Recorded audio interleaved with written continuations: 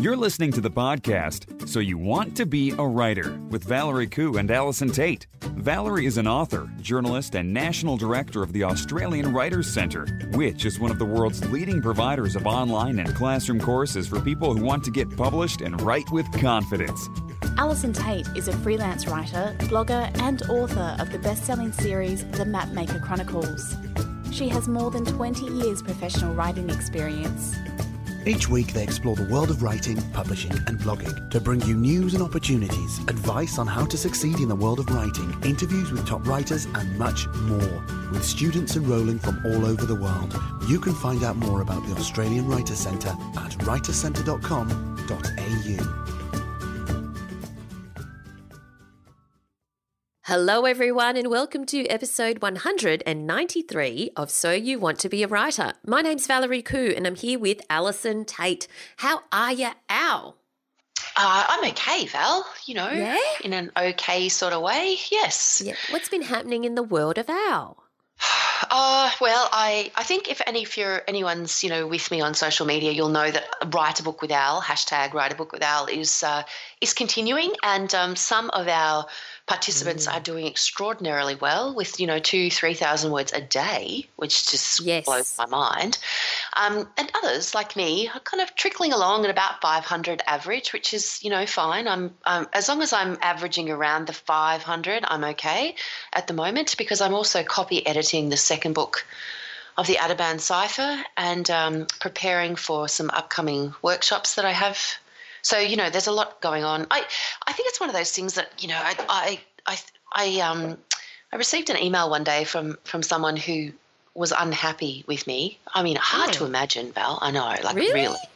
Who would be unhappy with you? Who would be unhappy with me? It was a little while ago, and I was writing about word counts for something else, like I was doing some other thing, and this particular person took umbrage with the fact that I was writing every day, and they said to me that some of us have jobs, and I didn't respond. Oh my God. I know. I didn't respond because Are you serious? I wasn't sure I'd be able to hold myself back, but so I didn't respond. But I think it's really important to recognise that everyone has a job of some kind, and that I do have a job, and not only is my job obviously writing books and all of those things, but I also have other jobs that I do as well.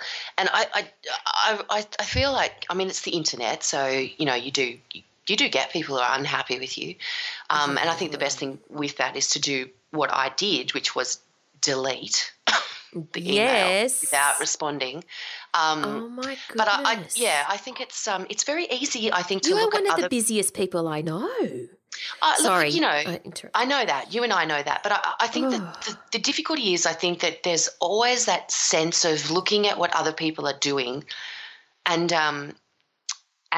comparing it to what you're doing. And, you have to remember that what you see of someone's life, online, as it's presented online, is not always the reality of that life on a day-to-day basis. And, people, if you're like me, and I know that you're the same, I obviously do share some of my life online, but I don't share all of it. And I think it's really important not to compare yourself with what you're looking at with someone else's life online, because we're all working hard, and we're all our day-to-day reality is not necessarily what you perceive our day-to-day reality to be. And the life of a published author is different, admittedly, to when you are working towards publication, but it is in fact in some ways busier than it is when you have a lot of time to write your first book. And I think you don't actually recognise just how much time you do have to write your first book when you're writing it, because once you have a book out there, the pressure is on you not only to promote that book, but to write the next book, and then also to do the other jobs that you do that also keep the mortgage paid and keep the children in school. So I think it's and fed. I do like to feed them occasionally. Yes, yes.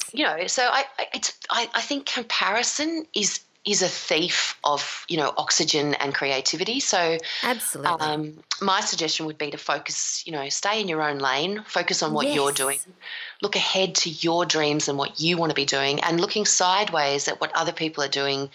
All it does is slow you down and even stall you in some ways. So I can't remember how we even got started on that. Wow, that was amazing. I think we need to just put that to music.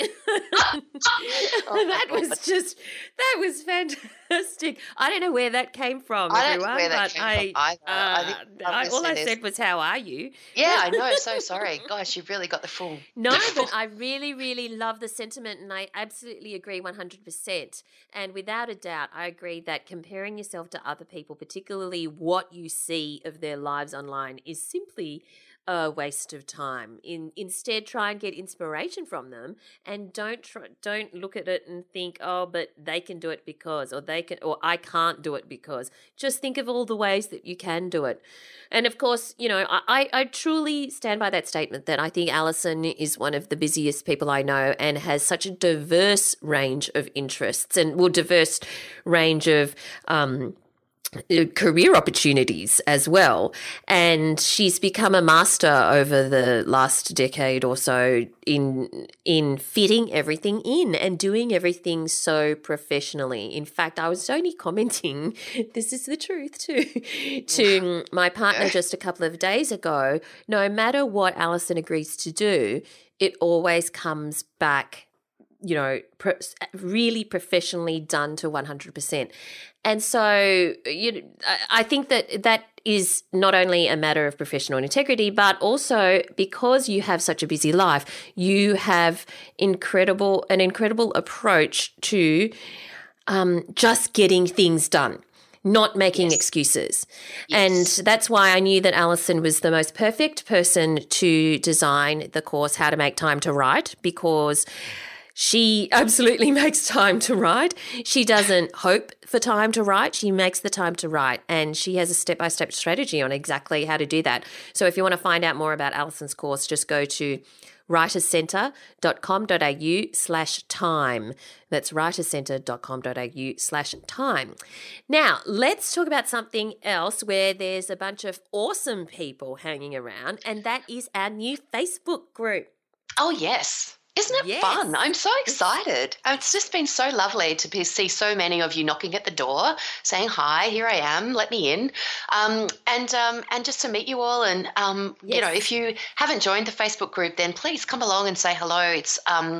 It's already proving to be a very lively and interactive sort of a spot for people to talk about their writing and the things that they're thinking and what they're reading. And I see it growing into a terrific and supportive community. So I really hope that you guys all come along and join us in there, because it's, I think it's going to be a really good spot to be. A good energy. It's going to have a great energy. It's got a great energy, absolutely. So if you're on Facebook, just search for So You Want to Be a Writer podcast community. That's So You Want to Be a Writer podcast community, and just request to join. It'd be great to have you in there. And I just love the fact that I've had the opportunity to share my recipe for banoffee pie. It's all about the banoffee pie, and in fact, when you enter the group, you will be greeted by an enormous picture of banoffee pie and offered a slice, which of course I'm happy to give my slice to someone else, because I think there's only two of us. Yes, so far, you and Jodie Gibson. I think so, in the No Bananas Ever group, subsection of So You Want to Be a Writer group. But if you are not a fan of the banana and you would like to join us, please feel free. Like, I will be just handing out the chocolate cake in my section, because No. Because if you don't like banana, you do exactly the same, but you put canned pears.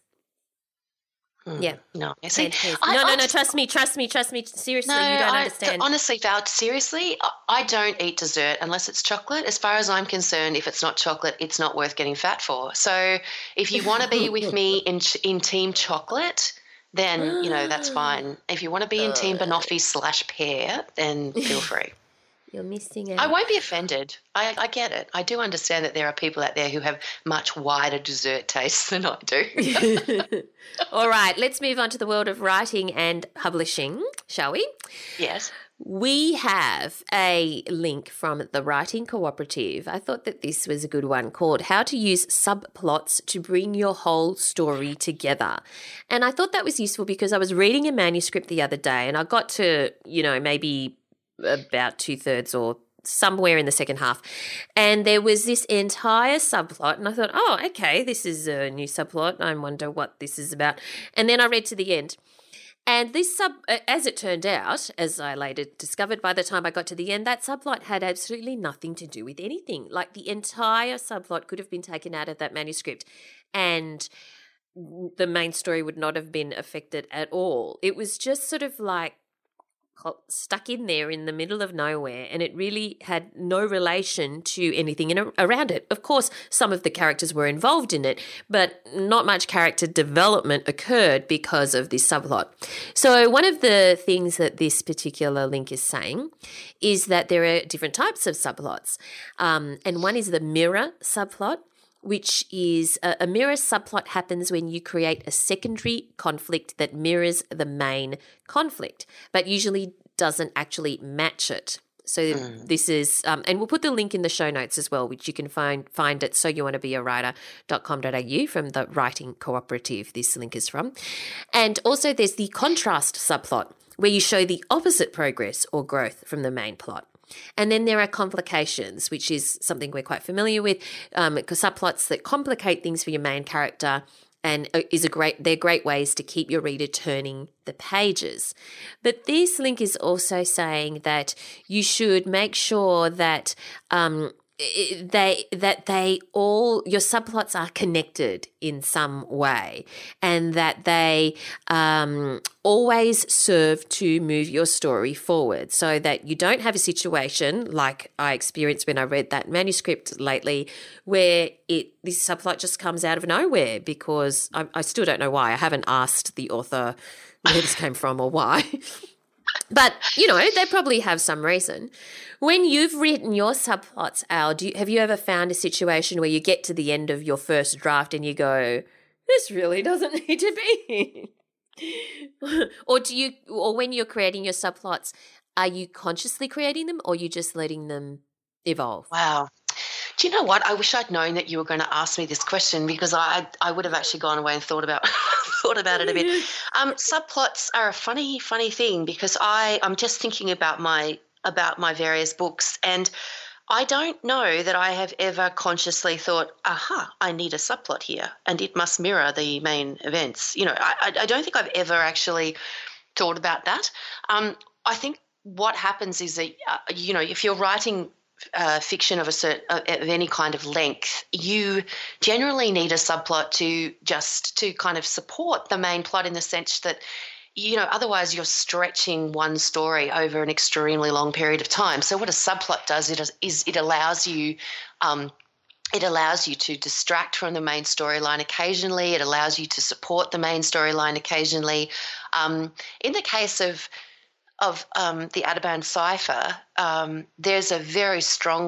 there are several subplots, but there's one in particular. There's a very, very strong story that could have almost been another book, or, a completely separate, book all on its own in some ways.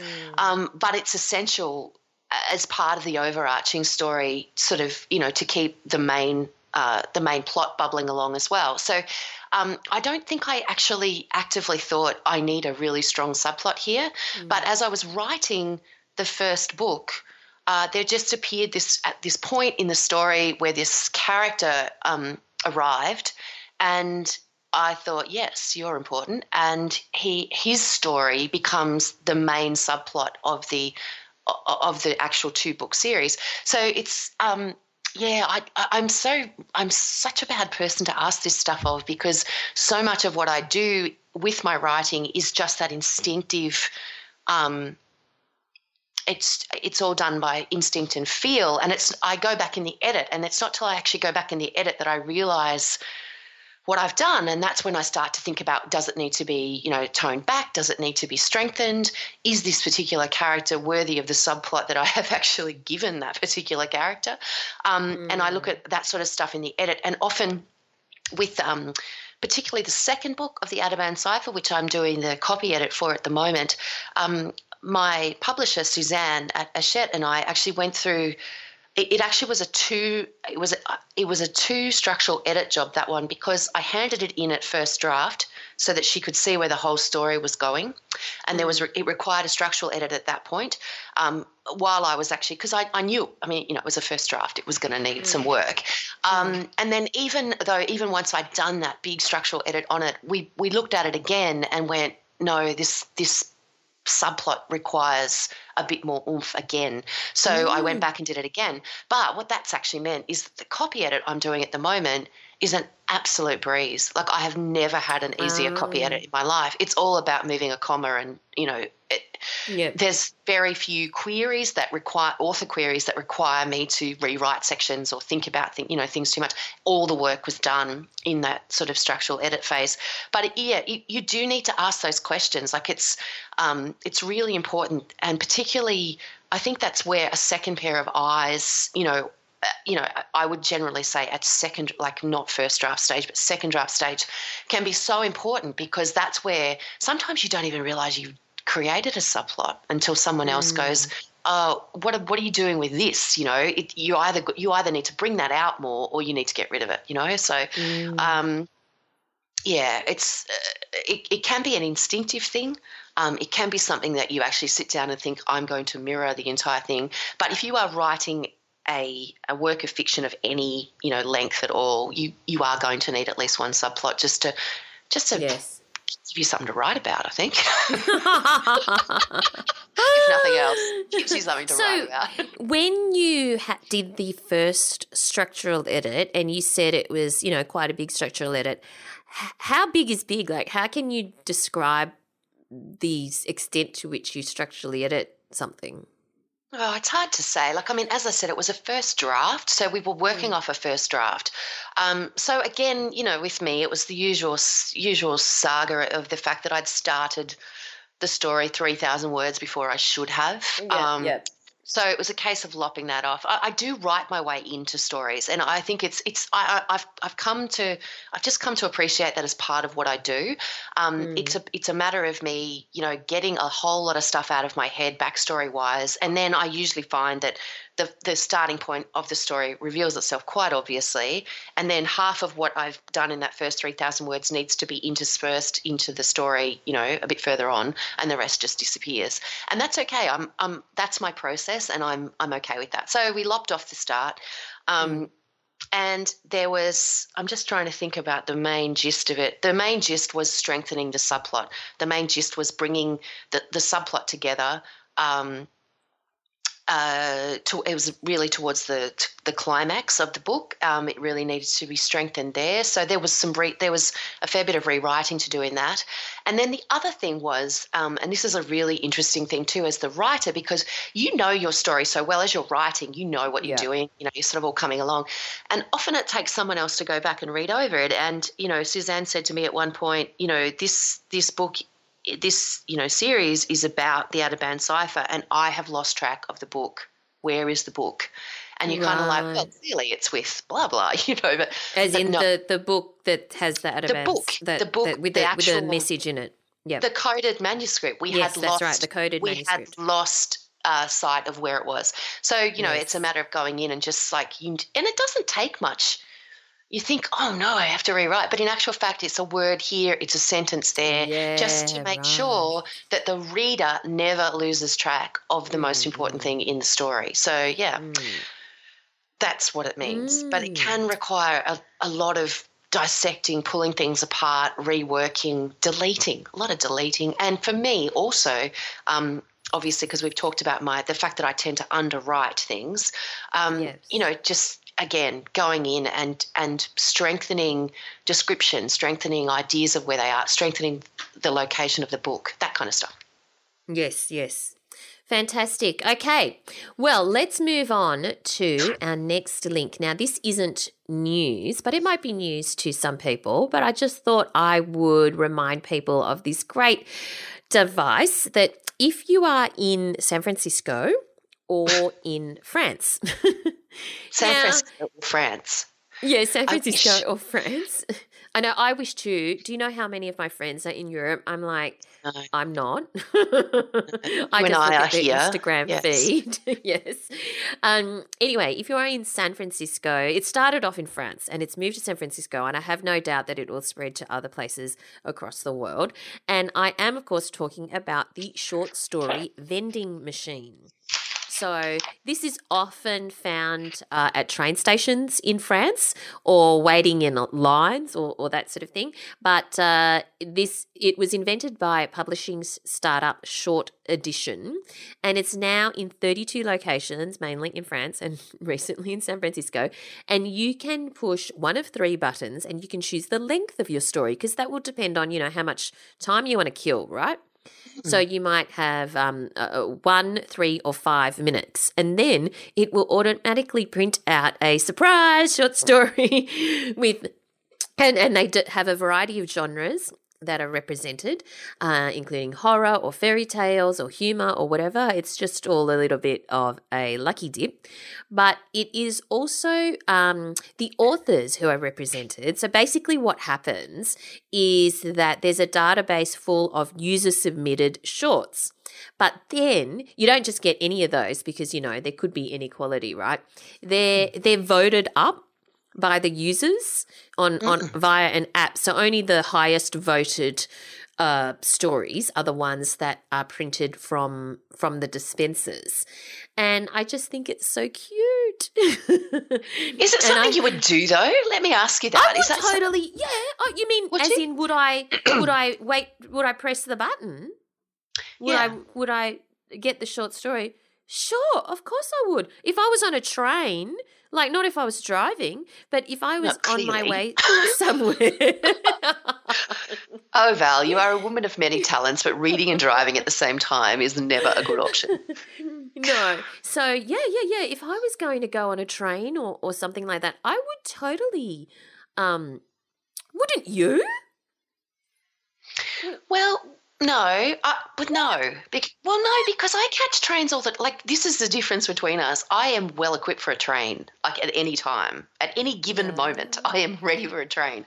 I have my phone with me with podcasts and whatever on it. I have a book, generally speaking. If I'm getting on a train, I have a book with me. I take a book. I'm that kind of kid. I take a book. But maybe I've that's spent because my you whole have life long train rides. But even when I was because I've only been taking long train rides. Well, it is about 8 years now, I guess. But I've always been a commuter. My whole entire life, I lived in Sydney, and I was on a bus or on a train. And I prefer a train because I don't like to read on buses. But I carry a book with me at all times. When when I know that I'm going to be somewhere near public transport, I carry a book. Yes, but it's the thing that I find exciting about it is the process of discovery. I love discovering new writers, new artists, new whatever, new things. And it's the fact that something brand new, very likely brand new to me, will pop out of this dispenser that I find exciting. Hopefully it's actually a well-written piece as well. But if it is, then I've discovered this new writer. Why wouldn't you? It's fun. Wouldn't you do it just for the novelty value? Oh, I might do it once just for fun, just to see what popped out. I don't know. I guess, you're just, look at you with your embracing of new art forms at all times. I think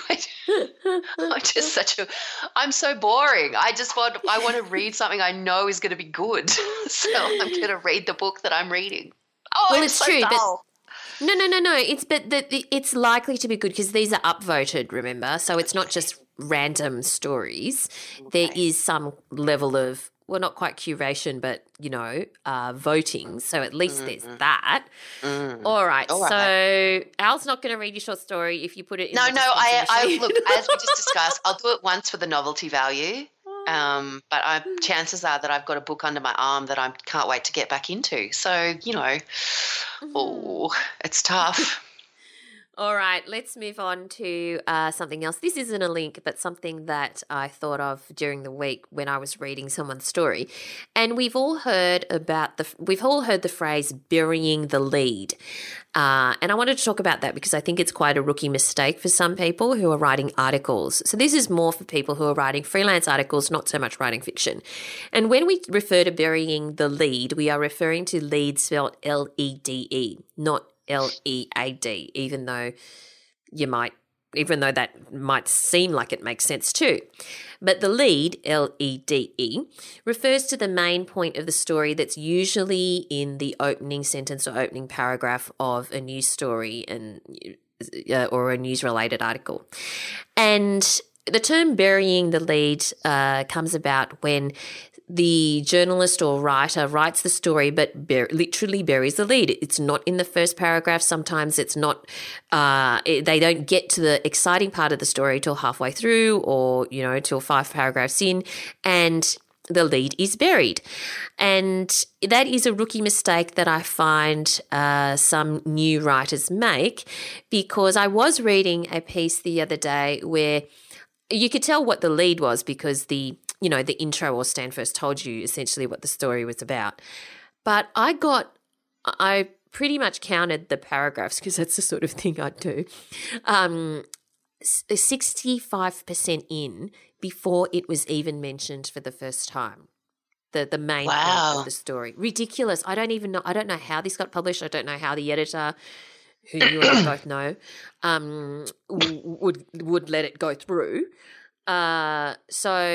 And it's just it's frustrating for the reader because the reader basically feels lost for the first 65% or is wondering what's the point for the first 65%. So if you are writing your articles, you might think, oh, I don't do that. But if you are new to the craft, then I encourage you to actually count how many paragraphs in it is before you actually get to the main point. It's surprising how late in the piece some new writers get to the lead. So ideally it should probably be, depending on the length of your story, of course, but somewhere in your first 3 paragraphs, maybe first 5 if you're writing a really long story. But do that as a technique. Count how many paragraphs in until you actually get to your lead, and hopefully you're not getting into a situation where you're burying your lead as well. Do you ever find that when you're reading stories, or do you not really take notice? Oh, no, I obviously take notice. But what I do, I wouldn't get 65% of the way into it, Val. I probably would have turned the page. Yes. Yeah, I would turn the page.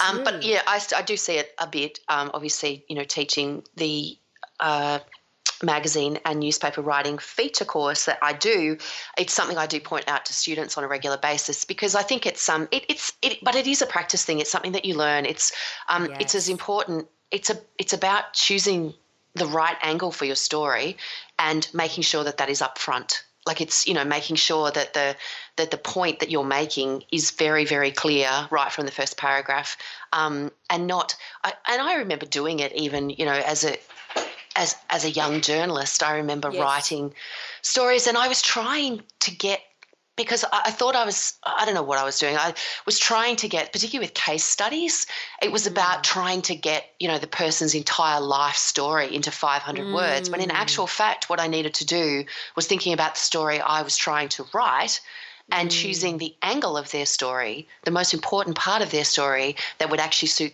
my article's requirements. And I think that that's something that you learn along the way. It's like if your story is about why a person got left at the altar, on their wedding day, you probably don't actually need to know the entire details of every aspect of their romance. You just need to know the important bit.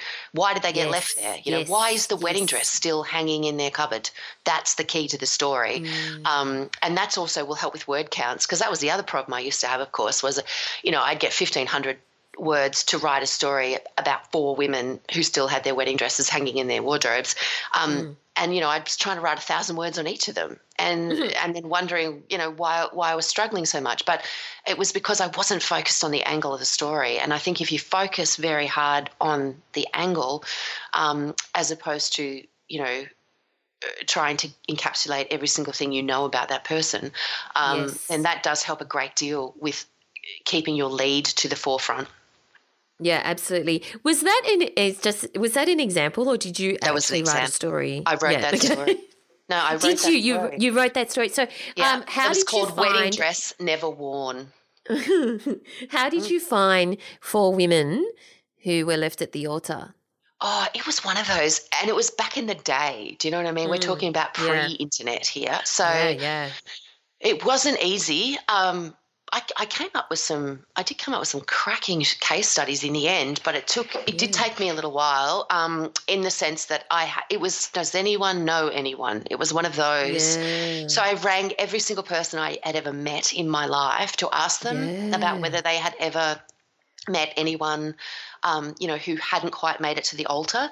And so, like it was really networking, and it was everyone, it was for Cleo, that story, unsurprisingly. Yes. And it was a case of every single person on staff asking everyone that they'd ever met. So of course, clearly we were all basically women in our 20s. So, we knew a lot of women in our 20s, in their 20s between us. And so it was really a case of that. But, it was a cracker. It was a really interesting story too, because then, of course, you have to interview these people, and you're asking them about, an incredibly difficult time in their lives. And that's all you really want to talk about, is that day, that one incredibly difficult day in their lives. But, of course, to get to that, you've got to have the whole – and this is where it can be easy to go wrong, because you have this entire conversation with them about, their relationship gone wrong, and then you feel like you've got to, as a responsible journalist, you also know what this story is actually going to look like in print. So you need to look after your interview subjects as well. So it's they're not easy stories to write. If you're thinking of coming up with a story like that, the only one that was more difficult, I did 2 stories where I had to get 10 people, 10 men and 10 women, to take their clothes off and appear naked, Leo, and discuss their bodies, their body image. And of course the men were so easy. They were easy to find. They were easy to photograph. They were easy to – the whole thing. And they were all just like, where do you want me? I'll just get my kid off. Here I am. And then I had to find, 10 women who would do the same thing, and that was not easy, because you're looking for different body types. Of course, for a story like that, like you're looking for variety, and it's like I'd come to work and I'd be like, I've got one, and we'd discuss it, and then the editors would say, oh no, those 2 are too similar, you need to come up with someone different. So you end up finding about 25, potential case studies to actually end up with 10. Oh my goodness. Oh gosh. I'm talking a lot today. Those were the days. All right. Let's move on to our giveaway this week. Now, we have 3 copies to give away of How to Stop Time by Matt Haig. And here's the description. From Shakespeare's England to Jazz Age Paris to surfing in Byron Bay. A wild, bittersweet, time-travelling story about love, loss and living in the moment. Matt Haig is best-selling British novelist and journalist. He has written fiction and non-fiction for both children and adults. Now, if you would like your chance to win a copy of How to Stop Time by Matt Haig, then go to writerscentre.com.au/win. Entries close on the 21st of August, so get in to writerscentre.com.au/win and enter there for your chance to win this awesome book.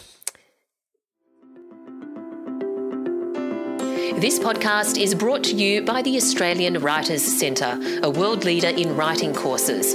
Our Stage 2 creative writing course, Advanced Fiction Writing Techniques, will help you apply proven methods to your own writing, taking your storytelling to a whole new level.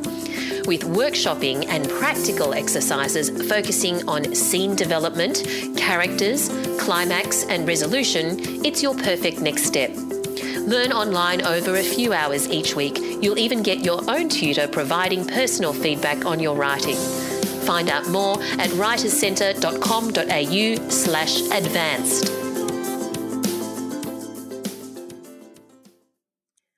You know what I'm going to say, Al? I think I do, Val. I think I do know what you're going to say. Are you ready for the word of the week? What are you going to do if one day I just go, you know what, Val, I'm so not ready for that. I don't know if I can cope with the word of the week today. What are you going to do then? It's okay. Today is not that day. I'm ready, Val. I better think of a good response to that. Okay. So the word of the week this week is magisterial or magisterial, but it's MAGISTERIAL, magisterial. So the thing is, I emphasize the MAGIS because you might think that this word sounds like it comes from majesty, but it doesn't. It actually comes from the word that gives us magistrate, which incidentally used to mean school teacher. So magisterial means when something is done in the manner of a domineering school teacher. So you might say the nanny had a magisterial approach to discipline. So there you go, magisterial. There you go. I didn't know about the teacher connection. That's very interesting, Valerie. No, I know. Yes, there you go. Yep. So if you're going to use the word of the week in one of your blog posts, make sure you ping us so that we can see it out there in the wild in action. All right. Let's move on to our writer in residence, huh? Oh, let's. Now, this is a good one. We're talking to Catherine Jinks. Now, Catherine Jinks is more well known to us usually as a fiction writer, often, for all age groups, but mainly for children's books. She's won many awards, including the Children's Book Council of Australia Book of the Year Award 4 times, the Victorian Premier's Literary Award, so many awards. In 2000, she received the Prime Minister's Medal for her contribution to Australian children's literature. So for many years, Catherine Jinks has been synonymous with children's literature. But this book, called Charlatan, is not a children's book. It's a non-fiction book for adults.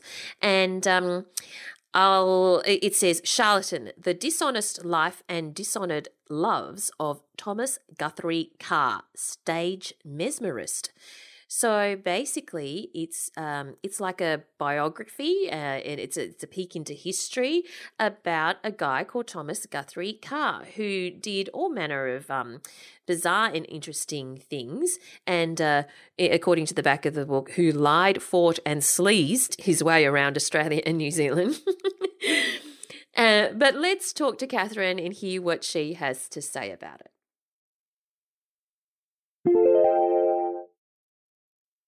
So thanks so much for joining us today, Catherine. Thanks for having me. Now, this book, Charlatan, and the subtitle is The Dishonest Life and Dishonoured Loves of Thomas Guthrie Carr, stage mesmerist, is obviously about Thomas Guthrie Carr. But if there are some people who haven't read the book yet, can you tell us a little bit about what's in the book? Okay. The book is structured around a court case or a committal hearing that took place in Sydney in 1868, in which a woman called Eliza Gray accused a man, Thomas Guthrie Carr, who was a stage mesmerist, of mesmerising her against her will and then raping her. And I used this particular case to construct a kind of study of his life as much as I could find out about it, because he was quite a notorious and interesting fellow who came to Australia in 1865 and was quite a celebrity in his way. He was a stage mesmerist and phrenologist, and he went around performing everywhere, and he was just a piece of work, just the most massive piece of work you could possibly imagine, and he was always in court, and he was always doing the wrong thing. And I just thought he was rather a hilarious character. And I was also intrigued as to whether he really did what he was accused of doing. And how did you discover him in the first place? Yeah, it was a kind of odd thing, because the thing is, he hasn't been written about almost at all. He's been mentioned in a couple of books back in the 80s, very briefly. I think there was one line mentioning him in a more recent book about mesmerism, but he's just been forgotten. And the reason I found him was because I was looking at something else for another book I wrote, which was a children's book on it was a novel about a monster catcher in Victorian England, and for various reasons I was looking at baby farming, which was something that happened back in the 19th century where a lot of women who had illegitimate children or women who were domestic servants who couldn't look after them, the children, because they were live-in, they would send their kids to be looked after by some woman, usually a woman, sometimes a couple, and they used to have large numbers of children, these sorts of people, looking after them. And, they were paid to look after them, but they weren't paid very well. And if they were paid a lump sum, which was often the case, the kids didn't really stand a chance. They generally perished.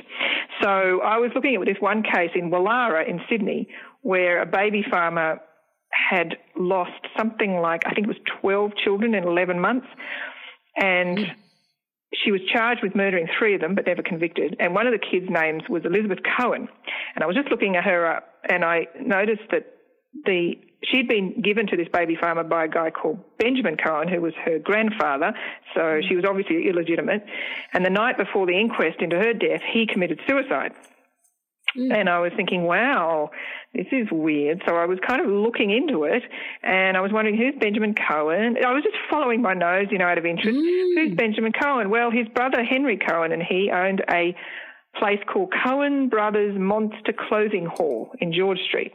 And Henry Cohen, I was looking at Henry Cohen, and he turned up as a witness at this trial of Thomas Guthrie Carr because Eliza Gray had been one of his employees. And that's how I stumbled on it, in a really weird, roundabout way. But when I started reading about the trial, I thought, this is really interesting. And I just kept on going from there. Wow. I think that's fascinating. Completely roundabout way. And as you were saying, you were following your nose. But when you were following your nose, where were you following your nose? Was this the internet? Was this like a state library? Where were you actually finding all these things? Interesting, because this was thanks to Trove. Trove is my God. Trove and Papers Past, which is the New Zealand equivalent. Because Thomas Guthrie Carr, he had one daughter and his daughter never had any children. I did speak to his wife's sister's descendants, a couple of them, and they knew very little about him. So basically none of his letters, his diaries, anything like that, has survived. So almost everything I got was from the newspapers. And the reason I managed to get him as much as I did is because he was never out of the newspapers. And he was a huge and terrific self-promoter. And so every single thing he did, he put in the newspapers. He would have been a great Facebooker. Seriously, he just couldn't turn around. If he did an operation, he would be in the newspapers. If he helped collect money to somebody, it would be in the newspapers. If he paid for someone's funeral, it would be in the newspapers, because he was constantly, telling everybody what he was doing. So thanks to Trove, I pretty much was able to picked up an enormous amount of stuff thanks to Trove. Wow. So that was pretty much what I did. Yeah. I did a few. There was one phrenological chart he'd done, which I managed to get from New Zealand, and there was, the odd bit of record. There was records in the Police Gazette because he was arrested and so forth, but very little else except newspaper. Wow. So let me understand this. You're basically at home in your study and you're researching all of this stuff on Trove via the internet and just coming upon following your nose, finding an article, going to the next article and so on. Is that right? Yeah, that's Trove, I don't know if anybody hasn't used Trove, it's a miracle, because all you have to do is put in search words and every single article in every single newspaper pretty much ever published in Australia comes up.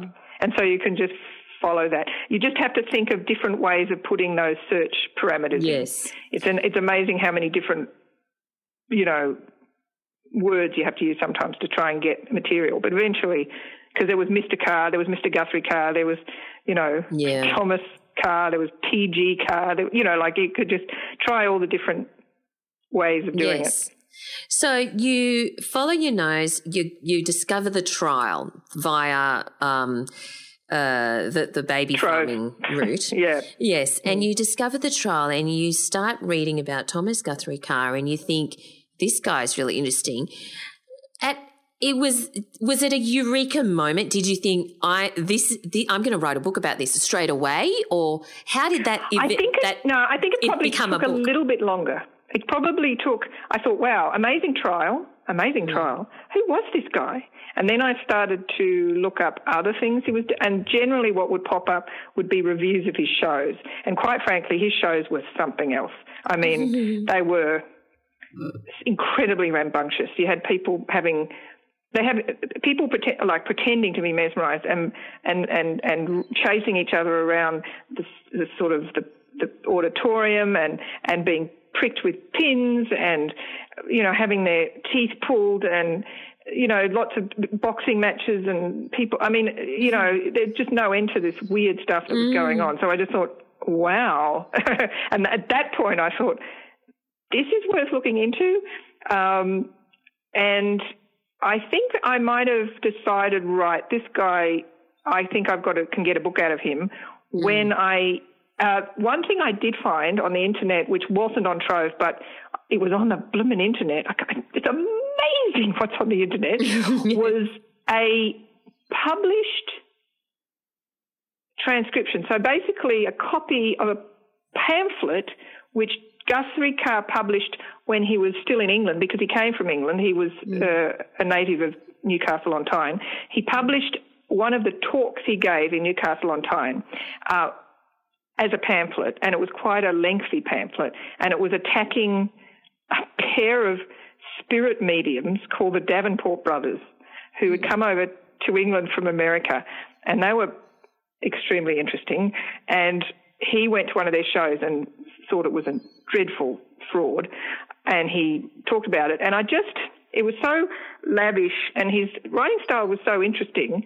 And I just thought, you know what, I reckon I think there's a story in this guy. And so I pursued him through Australia, and I pursued him through New Zealand. And and also the whole issue, I thought, well, even if there isn't quite enough on him, the whole issue of mesmerism as a kind of a performance, and phrenology as a performance, I thought there's enough here that I think we can make something quite interesting out of this. So can you give me some timelines? Like, give me an idea of, at this point you were exploring baby farming, and then you started researching preliminary for a certain period. Then you think that I'm going to write a book. Then how long did you spend researching, and how long did you spend writing? Just kind of take me through kind of a timeline. Yeah, it didn't actually, thanks to the wonders of internet and Trove, it didn't take me nearly as long as you might think. It actually... I did have to schlep on down to the old Mitchell Library. I'd already got my, I think it's called like a platinum card or something, like you get a fancy pants. There's 2 grades of library card at the Mitchell, and, well, you know, the State Library. And one of them is kind of also ran. And the other one, if you have to provide identification, and then you get like, you can get into the rare books and all that. So I got into the rare books, but that card also gives you access to some really great international newspaper databases. So there was that too. But I did go down to the Mitchell to look at the Police Gazette, which wasn't on the internet. And I did try digging around in a few letters and so forth, Henry Parkes stuff and everything, just because Henry Parkes did encounter Guthrie Carr at one point, you know. So I did do a little bit of dabbling, so I spent a few days there, but not many. It was mostly on the internet. So that makes it much faster. And I reckon, and of course, to be honest, I didn't do all, because this is my first non-fiction book ever. I've done historical fiction before, but not non-fiction. So I did a lot of research, started the book, and then found occasionally I'd have to duck out and do some more research, because I think since then I've written another non-fiction, and I was more familiar with what I had to do, so I think I got most of the research done first. But this time I was still a little unsure of the process, and also I had to wait on this New Zealand. I got this one phrenological chart from an Auckland library museum, and that took a while to get. They had to copy it and send it, and they've obviously only got 1.5 people doing everything, because poor underfunded things as usual. So it took a while to get. It was a fair few weeks before that arrived. So various things I had to kind of follow up during the writing process. But generally speaking, I would say the research, I don't think I took more than about 6 weeks to do all that. Wow. It was just because once I got the real bit between my teeth, before I started writing, it was probably about 6 weeks, and then there was probably another 2 to 3 weeks of research in between all of that writing. I did also speak to the descendants, Bev Gaveen and Maureen Robertson, and they were really helpful, particularly about his wife's family. In the main 6-week chunk where you were doing the research, was it like full on, that's all you did, you were obsessed? Because it gets a bit like that because there's not, in fact, it's far more, it makes me think of being, I don't know, maybe a computer game player or something, because you're just sitting there following, like particularly with Trove, looking at those endless stream of articles, Yes. and then having to print them out. Because that's what I did. I just printed enormous amounts of articles out and stuck them in folders under the different years and all of that sort of stuff. I was probably doing it in a very clumsy and primitive way compared with a lot of academics. I don't know, but it was just the only way I knew how. So I just kept on printing out these articles and marking them up and printing out some more and marking them up. So, that took a while. And so you have written countless children's books. So had you at some point decided, I'm going to try something different, I'm going to do a nonfiction book for adults now, or was this just accidental, a happy accident? This was, I think, I've done adult fiction before, adult historical fiction before, and I think initially at the first moment I was thinking, this might make a novel, because that wouldn't have been out of the question. It's happened before. Yes. But the minute things started to get as weird as they did, because quite frankly, it's bizarre, a lot of this stuff, utterly bizarre. I think when I hit the, the testimonial, Dr. Carr removed my finger on stage today and I felt absolutely no pain. I thought, this is way too good for a novel. This would be a waste if I used it on a novel. This is just stranger than fiction. I've got to do a non-fiction for this. This is just not, this is just, there's so much here that people would just think, whatever, if it was a novel. But if it's real, So, I think I probably initially thought, maybe a novel, but then very quickly realised that if I was going to do it, I should try and do it non-fiction. And frankly, it's getting to the point where I've done a hell of a lot of novels, and yes, I did. And I've just been, like last year, I had a bit of a dabble into script writing, and it just keeps things fresh to change. Yes. I just like to do something a bit different, and this was fun. I mean, he's because it is so bizarre, right? All the stuff he's done.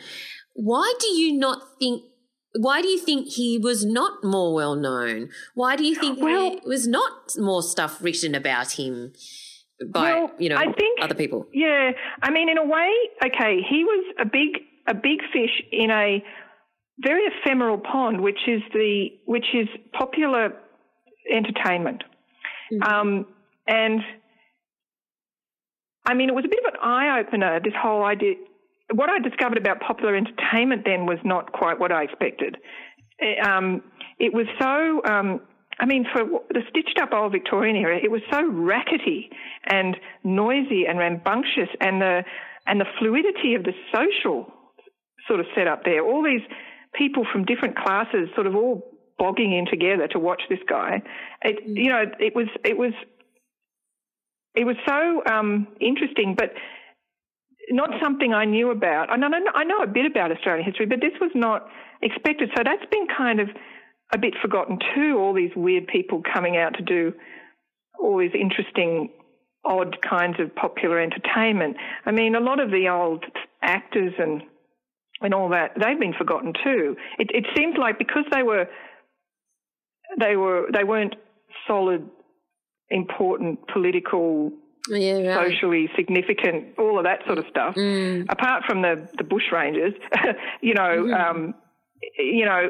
they might have just gone a bit by the wayside because they didn't. Because let's face it, to be honest, I had to admit to everybody, this is not like when I started writing this. I'm like, well, this isn't going to change the face of Australian history because the guy contributed nothing. I mean, he was, except for a lot of enjoyment, but he wasn't a good person. He was a real piece of work, and he just sleazed and fought, and like he wasn't nice even. So I suppose that's partly why. I mean, that he wasn't. He didn't contribute to this nascent nation, much. But actually, when I was researching, what I found was it did actually give me an interesting insight into the sort of social setup, like what I was saying about the racketiness and the. I mean, even things like the fact that so many dirt poor working class people like Eliza Gray, who was a seamstress with 7 kids, they went to court all the time, constantly. I was so surprised. I thought that was a middle class thing. You go to court because it's so expensive, I would have thought. But obviously it was a common thing, which, who knew? I didn't. So, I mean, I'm sure there are academics out there who do know, but I just didn't. And it's not a sort of commonly known thing. It's just not what you expect somehow. And just the general kind of, I don't know. This, as I say, the so-called stitched up Victorian era, but my word, those people. So you spent about 6 weeks in the core research plus another 2 or 3 weeks doing some additional research. Can you just give, I know it was a little bit interspersed with the writing because it's the first time you've written this nonfiction kind of thing, but can you give us an estimate on the amount of time you spent on writing the first draft? That was probably about. I'm very ashamed of the fact that my memory is shocking on this stuff, but I suspect I took about between 2 and 3 months, I suppose. Right. Probably about that. And that was like full time, where that was your full focus, or were you writing another children's book in the meantime? No. I tend to focus on one book at a time if I can. Okay. That's why editing is so annoying. Yeah, yes. Because I'm focusing on one thing and it comes in and you have to pull your brain out of that. That as go well. Back to the old one. How did it compare with the gestation period of writing a children's book with the novels that you've written? I think that's an interesting question. Wow, that's an interesting question. I think actually the prep time's probably a little longer, but sometimes when you're plotting, like with me when I'm plotting, and I get to a tricky bit, and it can take me a few days before I'll suddenly go, aha, click, this idea and this idea. Oh, okay, got that. Now we have to move on. So that can take quite a while to do that. And I can do, when I'm plotting, I tend to, I can actually go for days and days just literally listening to a lot of music and focusing on the story, turning around in my head. So it's probably comparable to researching. But research is so much more fun in some ways. And the thing is, what I found was it was kind of, people saying, well, how is it compared with a novel? And in a weird sort of way, novels are more work. What I like about this was the story was there, and all I had to do was put it together the right way. Yes. So on that point, then, when you were putting it, you did a whole bunch of research. You put your printouts in the different folders. Then obviously you do need to pull it together in a way that has a strong narrative. How did you decide how you were going to tell the story? How did you decide that was order? Really interesting. And I know, and it's interesting because I've done one since then, again, as I was saying, which was far more linear. Right. It was more of a classic go to woe. This one, because I didn't know much about his early life, because Carr is such a common name, especially in Newcastle on Tyne, and it's just really hard to, and he wasn't making much of a stir back then the way he was in Australia. So I thought, well, the really interesting thing here is this court case. Court cases are always fascinating anyway. And this one was, I mean, exhaustively described, every little twitch of every finger. I mean, it was just a committal hearing, and it was like 5 days of it and huge, enormous accounts of it in the newspaper, you know, quoting people extensively. So I thought this is probably, and it was the thing that he was probably most notorious for, like, he never shook off this particular court case. Even when he was old, people would sort of nudge, nudge, wink, wink. In fact, there was a classic, this hilarious, when he died, somebody in the newspapers printed this funny little poem, and it was really funny. It was, alas, he's passed away from eye, pale death has drawn his stumps, who used to mesmerise us and manipulate our bumps. Let's hope that when he goes aloft, he'll see the gate ajar and hear the joyful cherub sing, roll in, triumphant car. We'd also like our bumps described. Nay, do not look so red. We cannot compromise you, for we're limited to head. So basically, that even when he died, that was like a nudge, nudge, nudge, wink, wink. Do you remember when he, you know, raped this woman? Yes. So I thought that's his, you know, that was his, that was the thing that he left on posterity, was this rape case. So I might as well use that as the structure of it, and then examine him in the light of, like, basically I'm asking myself, did he do this or didn't he? Because he was never actually convicted of it. So and in answering that question, I have to explore his character within the framework of the court case, and then I can go back and look at all the other dreadful things he's done, you know, and work out whether he was bad enough to have done this or not, and so forth. So that's the way I decided to do it, using the court case. And now you've said that you've now writing or researching another nonfiction book. So have you got the taste for it now? Is this a new direction, or will you still be? Or you do both? I've done it. I've finished it, and I think it. And then I thought, you know what? I think I'll go back to some fiction now. Okay. So, but I do have it.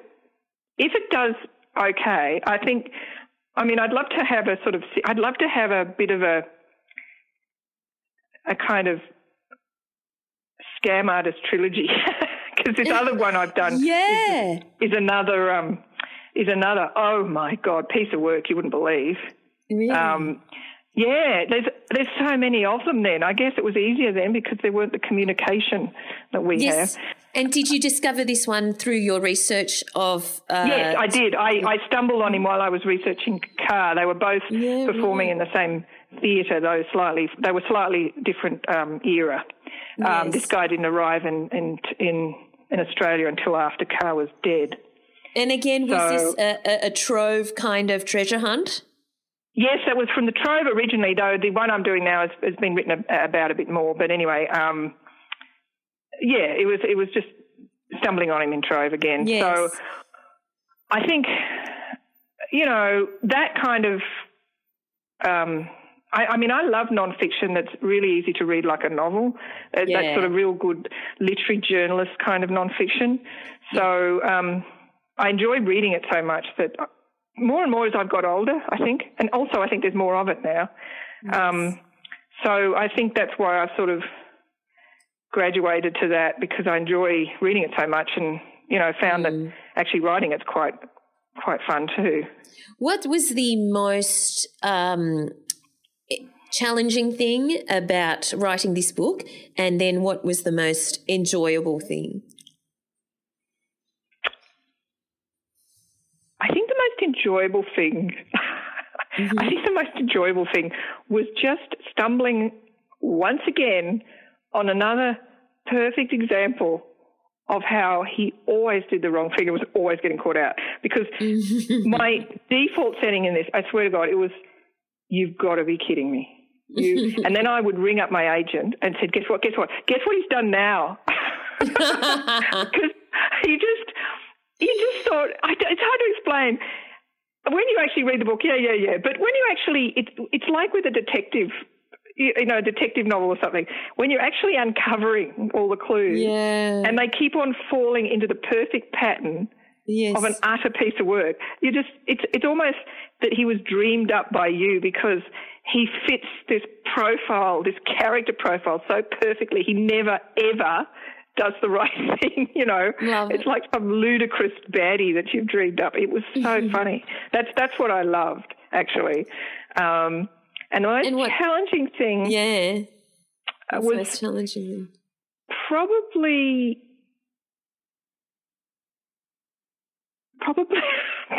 the footnote. The notes, because it's been a long time since I did my thesis back in my uni days, and keeping track of, because I wanted to do proper notes, man, proper notes that if anybody was researching something else, they could go from my notes to the source, Right. So I did, there's pages of notes in here, and boy, the editing of that notes was the worst thing. Because then editing of the notes.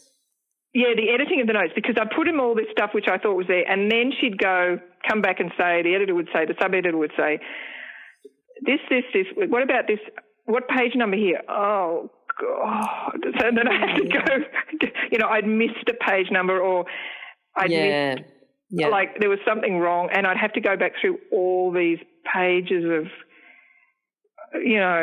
photocopies. That was the worst bit. Yeah, that was that real grinding, detailed, nitty-gritty, miserable stuff. Right. Okay. And so you've written this other one. Are you now in the depths of writing another fiction novel, or what's happening right now? Yeah, I'm just doing that. Yeah, that's what I'm doing, just a YA at the moment. Right. And can you tell us what that's going to be about yet, or is it still brewing? Oh, no, to be honest, this is, again, a weird little story, but last year, actually the year before that, but I was hired by a director to try and turn A Very Unusual Pursuit, one of my kids' books, into a script. So I did that, and it was a learning experience because I'd never done that. And then, boy, you realise it's different. It's a whole different ball game. So then I thought, let's train myself. Let's see if I can write a few by myself just to brush up, like trying to sort of hone my skills that I might have picked up. So one of the things I did was try and create a new, like an original script. So I thought up this idea for an original script, and I wrote it. But, trying to get anything put up is really hard. But anyway, and then I thought, well, let's not let it go to waste, because it was a rather good idea. So let's turn that into a book. So, again, another interesting, different way of writing, because it just keeps your interest going. So that's what I've been doing. I've been taking my script and turning it back into a book. Okay. Which is I gather what Graham Stimson did for the Rosie Project. Yes. Yeah. And finally, I have to ask, whatever happened to, because this all started with the research on baby farming. Did the baby farming ever turn into anything? Well, the thing is, I'd already used baby farming in the sequel to A Very Unusual Pursuit, which is A Peculiar Plague. I'd already written about one of my characters, who's a nasty baddie, was being a baby farmer and feeding the babies to bogles, which are monsters. Okay. So I'd already done that, but it was for the actual script that I went back to have a look at baby farming. So, right. Because I didn't know if I should expand on it or what, it was just something to do with that. So in fact, I had already used baby farming in something before that. Right. And what do you find the most rewarding thing about writing? It's changed, honestly. It's changed. At the moment, what I find best about writing is that you can lose yourself in it.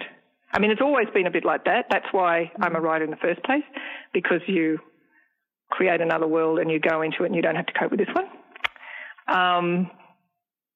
But the way it can keep you occupied, utterly, what's that? They call it flow or something, where your entire being is focused on a particular job and you look up and it's 3 hours later.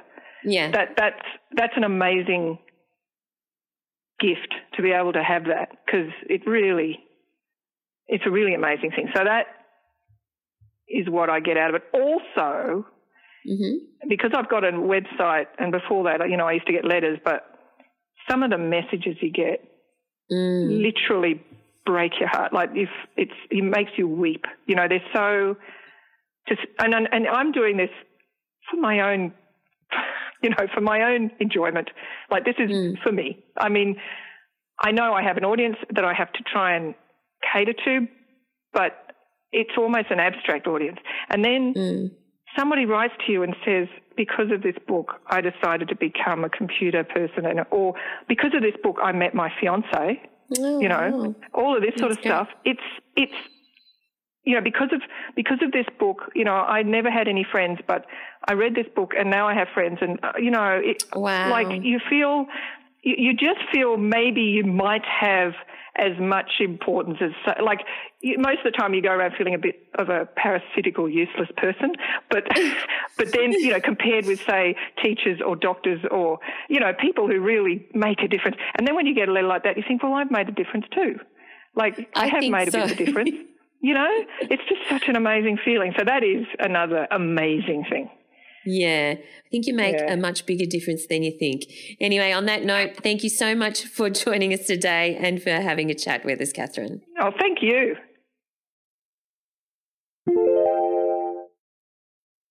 There you go, Catherine Jinks.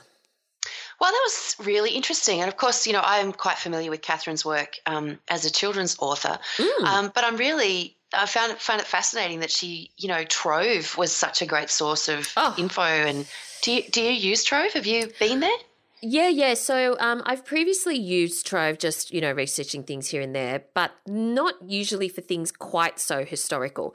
But the other day, actually, probably inspired by the conversation with Catherine, I looked up a Sydney personality who was around the time of the late 1800s, because I can't even remember why he popped into my head, but I looked him up and I was on there for like way too long, just discovering all sorts of things about, you know, his life and eventually his death, in his tragic death in 1902. And it's something that, of course, you can go to Trove, that's trove.nla.gov.au, and we'll put the link in the show notes.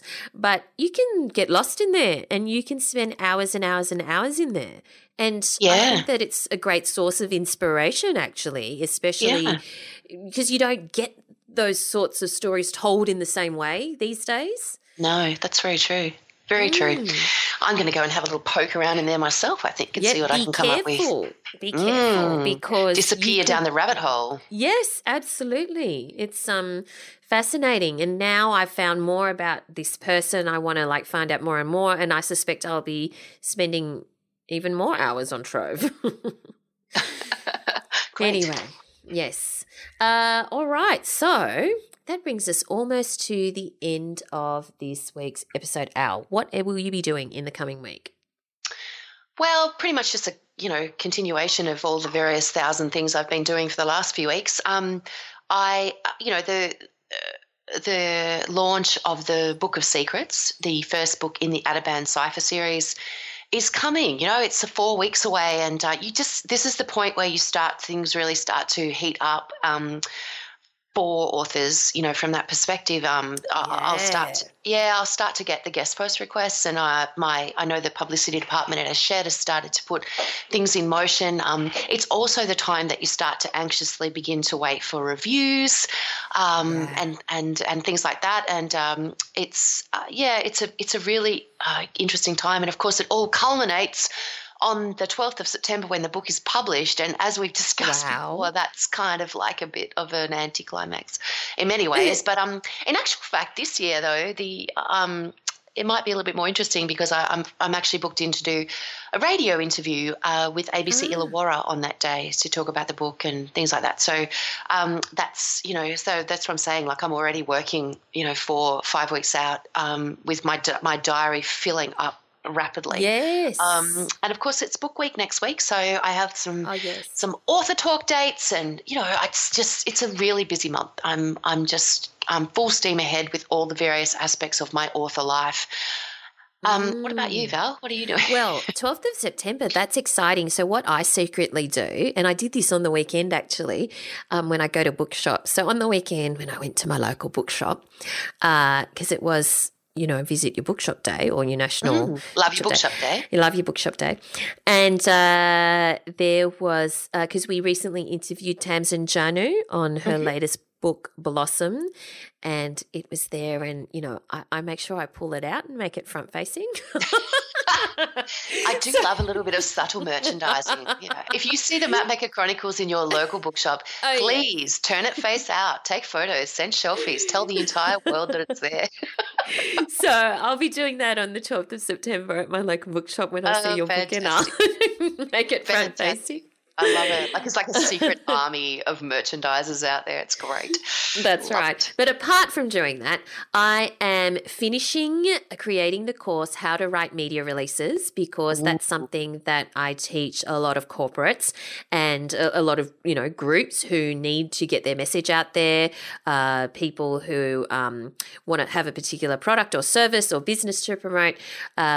It's really, really useful because your media release can be make or break if you're sending it to a journalist. If it's poorly written, they're literally going to press the delete key. Yeah.